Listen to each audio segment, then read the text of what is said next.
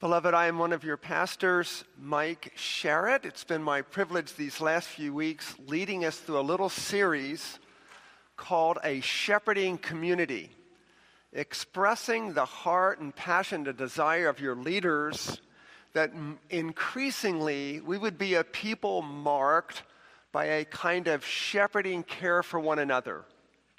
Our launching text this morning and in previous weeks is 1 Peter chapter 5, verses 1 through 5. Peter writes, "So I exhort the elders among you, as a fellow elder and a witness of the sufferings of Christ, as well as a partaker in the glory that is going to be revealed. Shepherd the flock of God that is among you, exercising oversight, not under compulsion, but willingly, as God would have you. Not for shameful gain, but eagerly.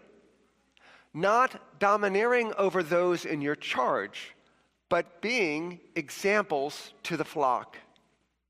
And when the chief shepherd appears, you will receive the unfading crown of glory.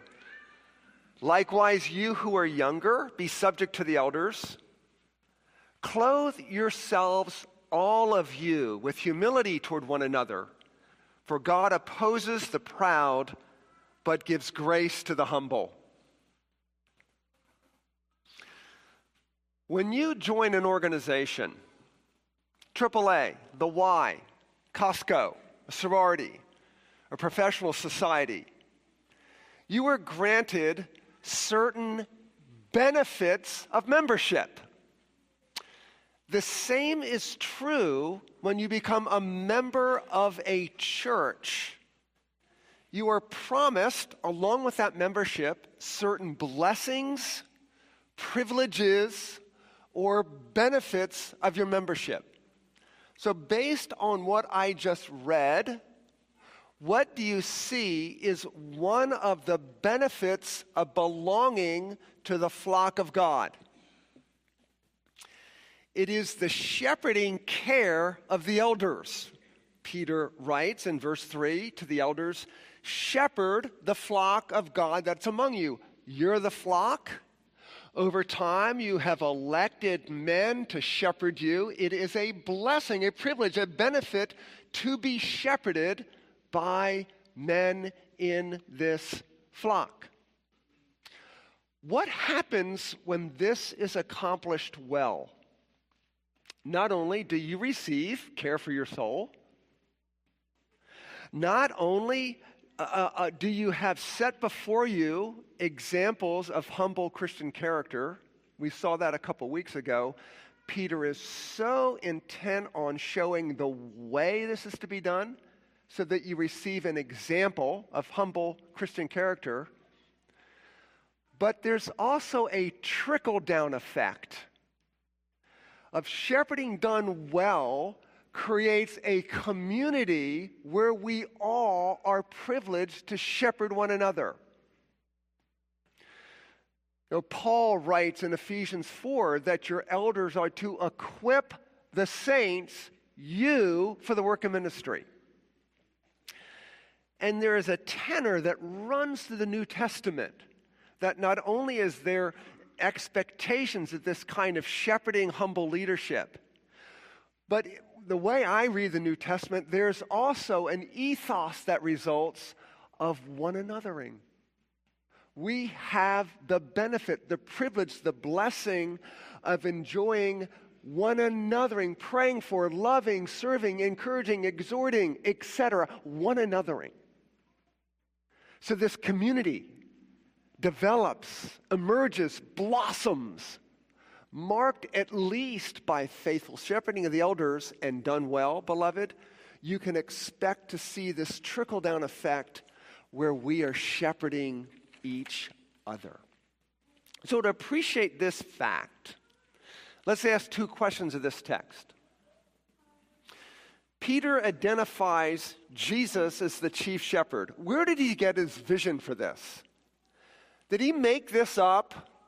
Is this some sort of invention of 60 AD? Peter deciding on his own that Jesus is the chief shepherd? Absolutely not.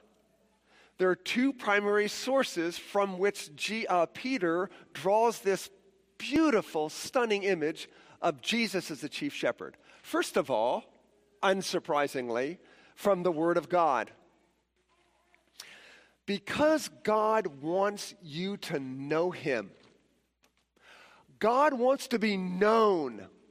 He condescends to reveal Himself in ways you can understand, that you can relate to. And so God identifies ways you can understand Him by pictures seen in everyday society. One of those is God as shepherd. Everybody in ancient times could immediately say, I know what a shepherd is. I see shepherds all the time. So Michael, when he led the service earlier, referred to, or maybe it was Callie, referred to the 23rd Psalm. The Lord is my shepherd. I shall not want. He makes me lie down in green pastures. He leads me beside still waters.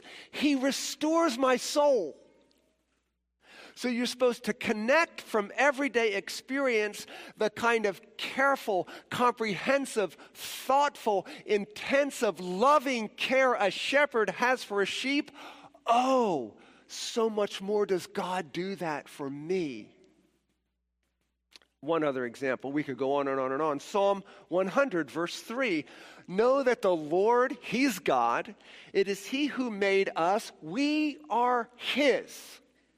We're His people and the sheep of His flock.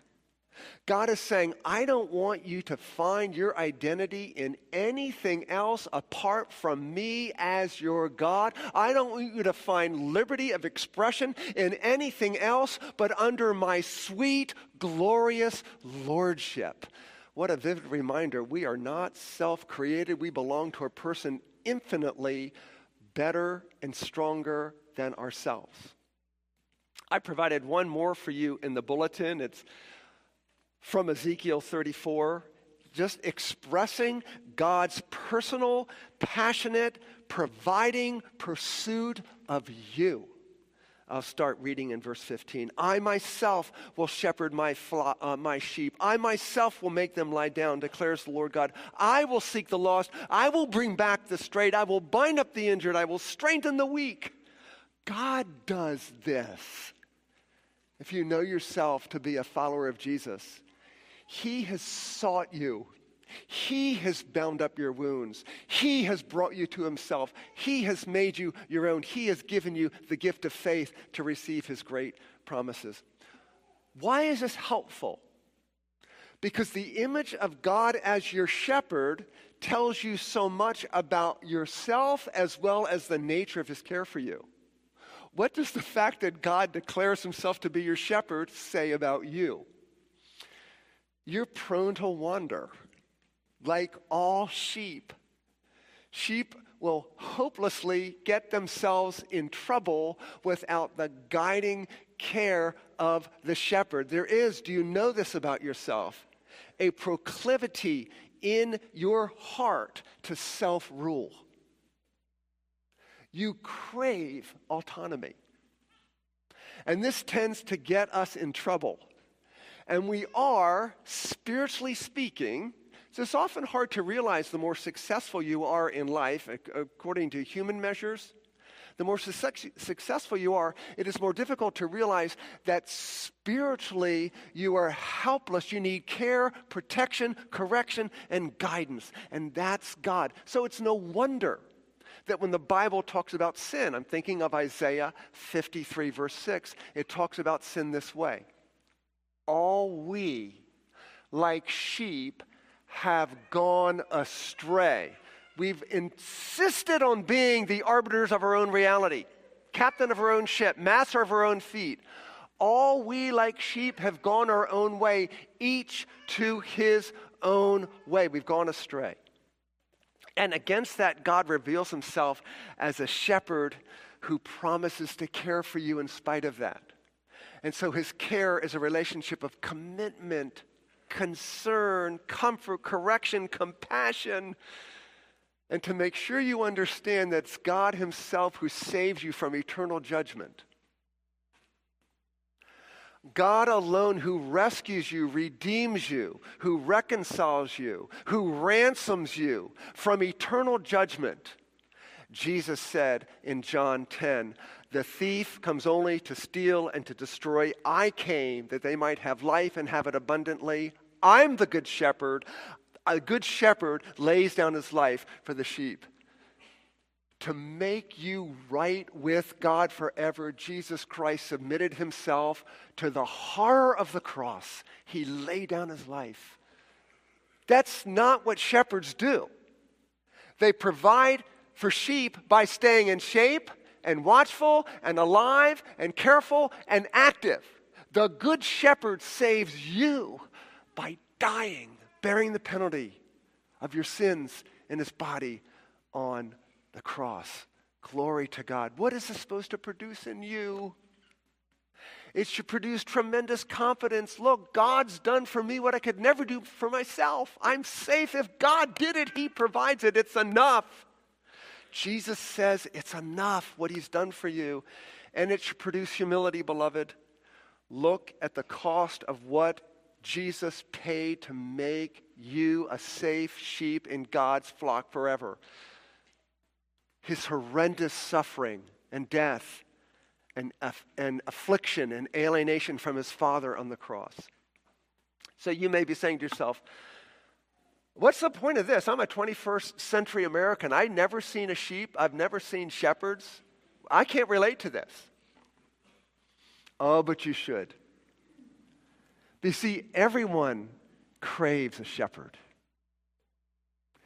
We're all, religious or not, looking for something or somebody to give protection and provision for our souls. We are looking in one degree or another for someone to rescue us from the danger of loneliness, insignificance, purposelessness, and the poverty of hopelessness and slavery to our passions. Beloved, you know your culture is shepherding you. The media is shepherding you. Musicians are shepherding you. You know that, don't you? You're being shepherded. Janice and I, we constantly have the antennas up when we watch media for the lies, for the deception, for the inadequacies. Sometimes people in pop culture are brutally honest. Ted Turner, the powerful media mogul, was asked, what is it like having so much, being so powerful and so wealthy? And he said this: life is a bag, and you spend years and years and years dumping things into it, and you finally stop, and you look in that bag, and it's empty. Thank you for your honesty. You see, if there's an emptiness in your soul, it could be you are being shepherded by those who ultimately don't love that soul. And made that soul and have made that soul righteous as Jesus Christ has. So we're asking the question, where does Peter get his vision of Jesus as the chief shepherd? From the Word of God, and secondly, watching Jesus. He spent 3 years with the Lord Jesus Christ. Peter knew that all these images of God as shepherd are fulfilled in the Lord Jesus Christ. I'm going to dip into the Gospel of Matthew and look at 2 verses because one of them gives you a picture. There are many others we could have pulled out. One of them gives you a picture of the shepherding ministry of Jesus, Matthew 9:35. Jesus went through all the cities and villages, teaching in their synagogues, and proclaiming the gospel of the kingdom and healing every disease and every affliction. The good shepherd, Jesus, caring for people's physical needs and their spiritual needs, feeding them the truth of God's word and the gospel. What's so interesting is the very next verse gives you an insight into the very heart of Jesus that motivates him for all the shepherding. And it's this, Matthew 9:36. When Jesus saw the crowds, he had compassion on them because they were harassed and helpless like sheep without a shepherd. Who would know better than the shepherd himself what sheep need? Now, in context, most commentators believe this harassed and helpless is due to the failure of Israel's teachers to care for the flock by teaching them the word of God and the gospel of grace. That's probably what's going on there. They're failing the people. The elders weren't instructing the people. But I want you to sit in this image for just a minute with me. He had compassion on them because they were harassed and helpless like sheep without a shepherd. Take that, beloved, into your soul. Jesus notices what harasses you. Jesus cares about what ails you. Jesus does not despise your weaknesses and your helplessness. In fact, it's the very signal that draws him into your heart, your inability, your failure, your frustration, your sense of brokenness. This draws Jesus to you with an irrepressible mercy to help you. Newsflash, Jesus loves wayward, feeble sheep. So if you ever believed and believe now, I could never be saved, I've been too bad of a person, you're exactly the sheep Jesus will run after and claim for himself. He's the very shepherd you need. He protects, he feeds, he mends, he guides, he delivers, he gathers. And think about what in Jesus' heart was so meaningful for Jesus to see those who were helpless and harassed. What did Jesus know about helplessness and harassment? Well, these very crowds would be harassing him on his cross, jeering, "Physician, save yourself," mocking. Jesus Christ himself knew human helplessness like no one ever has, being nailed to the cross. That's helplessness, out of which is born the power of God to save you and deliver you from sin and judgment. So stunning that there's this shepherd who saves by laying down his life for the sheep. Second question. What's the first question? Where does Peter get his image of Jesus as chief shepherd? The word of God and watching Jesus. Say a lot more about that. The second half of the sermon is this. What are some evidences that we actually have a one another in community? What's the evidence your heart is being shepherded by the Lord Jesus, the elders of this church? What is that producing preeminently, beloved? Based on our text, what does the experience of Jesus' shepherding grace produce, according to the text? Begins with an H. Humility. Clothe yourselves, all of you, with humility toward one another. It sort of begs the question, what does this humble heart look like in action? Or when humility is pulsing through the veins of Trinity Presbyterian Church, what will we see? What will you experience? What benefits will come home to you? And I'm just going to back up one chapter in chapter 4 and look with you briefly at verses 7 to 11 because Peter answers that question. The humble heart, the one anothering shepherding community is marked by prayer, love, and using gifts. So look at chapter 4, verse 7, where he says, "The end of all things is at hand, therefore be self-controlled, sober-minded, for the sake of your prayers." Have you ever been shepherded by somebody because they stopped and prayed for you? That ever happened to you? We want that happening constantly. If you would like to see your elders do this, come Thursday evenings at 7 o'clock in rooms 201, 202, because your elders take roughly the first hour of their monthly business meeting to focus exclusively on shepherding. We have a little devotional about shepherding.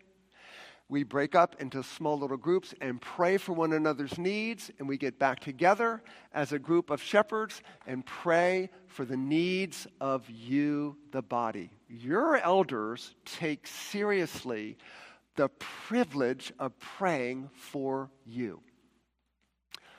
But what would happen if you became a person who was given this privilege of shepherding others, not least by praying for them? And it's not complicated. You see somebody after the service, "Hi, how you doing?" "Oh, fine." "How could I pray for you?" "Oh, you could pray that," fill in the blank. "Okay, let's pray." Or, "How you doing?" "I'm really struggling." "Oh, come here. Tell me a little bit about that because I want to pray for you." You don't need a 10-minute thing necessarily. And then pray for them. You will experience a shepherding triangle where your prayer or being prayed for brings you to the throne of grace, and this person's words do something amazing in your heart. If you don't feel it, still believe it's true. One small way I try to shepherd people when I pray for them, and God, years ago, gave me a love for praying for His people. As I've mentioned before, I pray for a lot of you on a regular basis. When you pray for someone, you can start like this. "Lord, thank you for Jackie Howard. She is precious in your sight. She's a trophy of your grace. She's so loved by you. You've worked mercifully in her life." See, I don't need any details, but to know that Jackie Howard is a believer, I can bless her heart, reminding her of what is true as her status as a daughter of the living God. Presumably, that'll shepherd your heart. Okay? A praying community. Secondly, love. Peter writes in verse 8, "Above all, keep loving one another earnestly." That would imply it's easy to just go through the motions. Yeah? He wants intensity in this. It's easy to give up because we're going to give each other lots of reasons to stop loving each other. We just irritate people sometimes, or we bore people sometimes, or whatever it is. Keep loving each other earnestly, since love covers a multitude of sins. Well, that's a whole nother sermon. But just trust that there is a power given to people who know the love of Christ, into whose hearts the Holy Spirit has brought the love of Jesus. There is a power to love that overlooks transgressions. This is stunning. Nowhere else in the world can you find this. That to know the love of Jesus for you in your heart, He's overlooked my transgressions. He's been patient with me. He daily bears my burden. Well, it is my privilege to bear the burdens of my brothers and sisters. Love is a verb. It is what you do because God has cared for you. A specific way Peter mentions is what? Show hospitality. Invite people to benefit from your resources. Give them a ride somewhere. Have them for a meal. Supply something, time, babysit, whatever it is. A bountifully rich God shares all His resources with you, beloved in Christ. When that captivates your hearts, you'll part with the things He's given you to show hospitality to others. There's a wonderful definition of love in 1 Thessalonians 5. We looked at it a long time ago. And it's this, that always seek after that which is good for one another. That's love. Always seek after that which is good for one another. So in order to do that, you have to ask a question. And what is it? What's good for this person? In order to answer that question, you have to know what the Bible says is good for a person, and you need to know what they need. Because what is good for a person is going to depend on where they're living, what they're thinking, their circumstances, how they're suffering. It's going to depend on a whole lot of different things. But if you spend time with someone and you listen to them, they're invariably going to tell you how you can pray for them. Let me give you one question you could ask as you frame the opportunity to pray for somebody. And it would be this. Jenny, how are you enjoying the chief shepherd right now? David and Lynn, how are you enjoying the Lord Jesus Christ right now, thriving under his merciful hand as your good shepherd? And listen. And if we're transparent and honest as the gospel frees us to be, we could even be vulnerable with each other and say, I need this. Pray for them. Pray intelligently.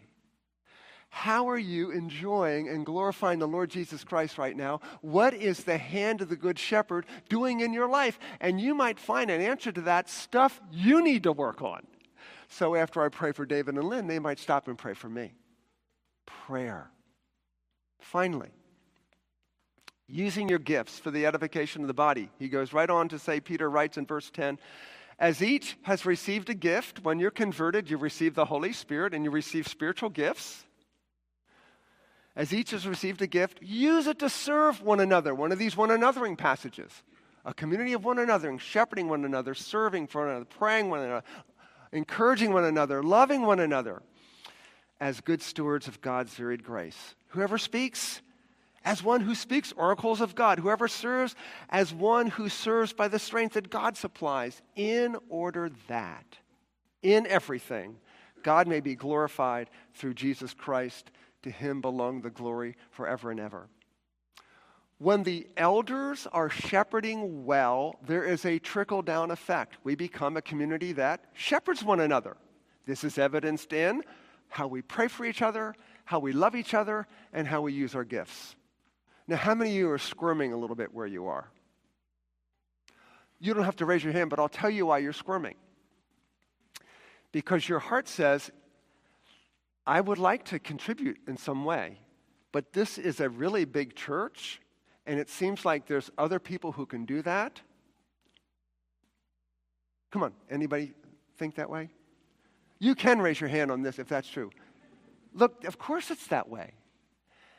And who am I, this little person in the midst of this very talented body? What could I contribute? Well, God's given you a gift to use, and you may not know what it is. Tell you what happened several weeks ago. The Women's Council, man, they are thoughtful about what God's called them to do, prayerful about what God's called them to do, intentional about being a blessing to you alongside the elders, the deacons, and the staff. The Women's Council reached out to me and said, this doesn't make a lot of sense, us blessing this church, unless we know what our spiritual gifts are. Right? Might come lead a little seminar on spiritual gifts. Done. We did it. Wasn't that wonderful? Each of the women wants to be moving in the way God has gifted them. They weren't sure necessarily where their gifts are. That's going to be true. At least half of you don't know what your gifts are. So we need to provide that for you at some point. But here's what you do, and I'll end on this. If you're not sure what your spiritual gifts are, simply ask a leader or look around the church for a need and go meet that need. Just go meet it. In the midst of that, you may discover, I'm not called to that. Or I can do that even though I don't have the gift for that. Or ask the Lord Jesus to show you in the midst of the church a place for you to edify this body according to gifts God has given you.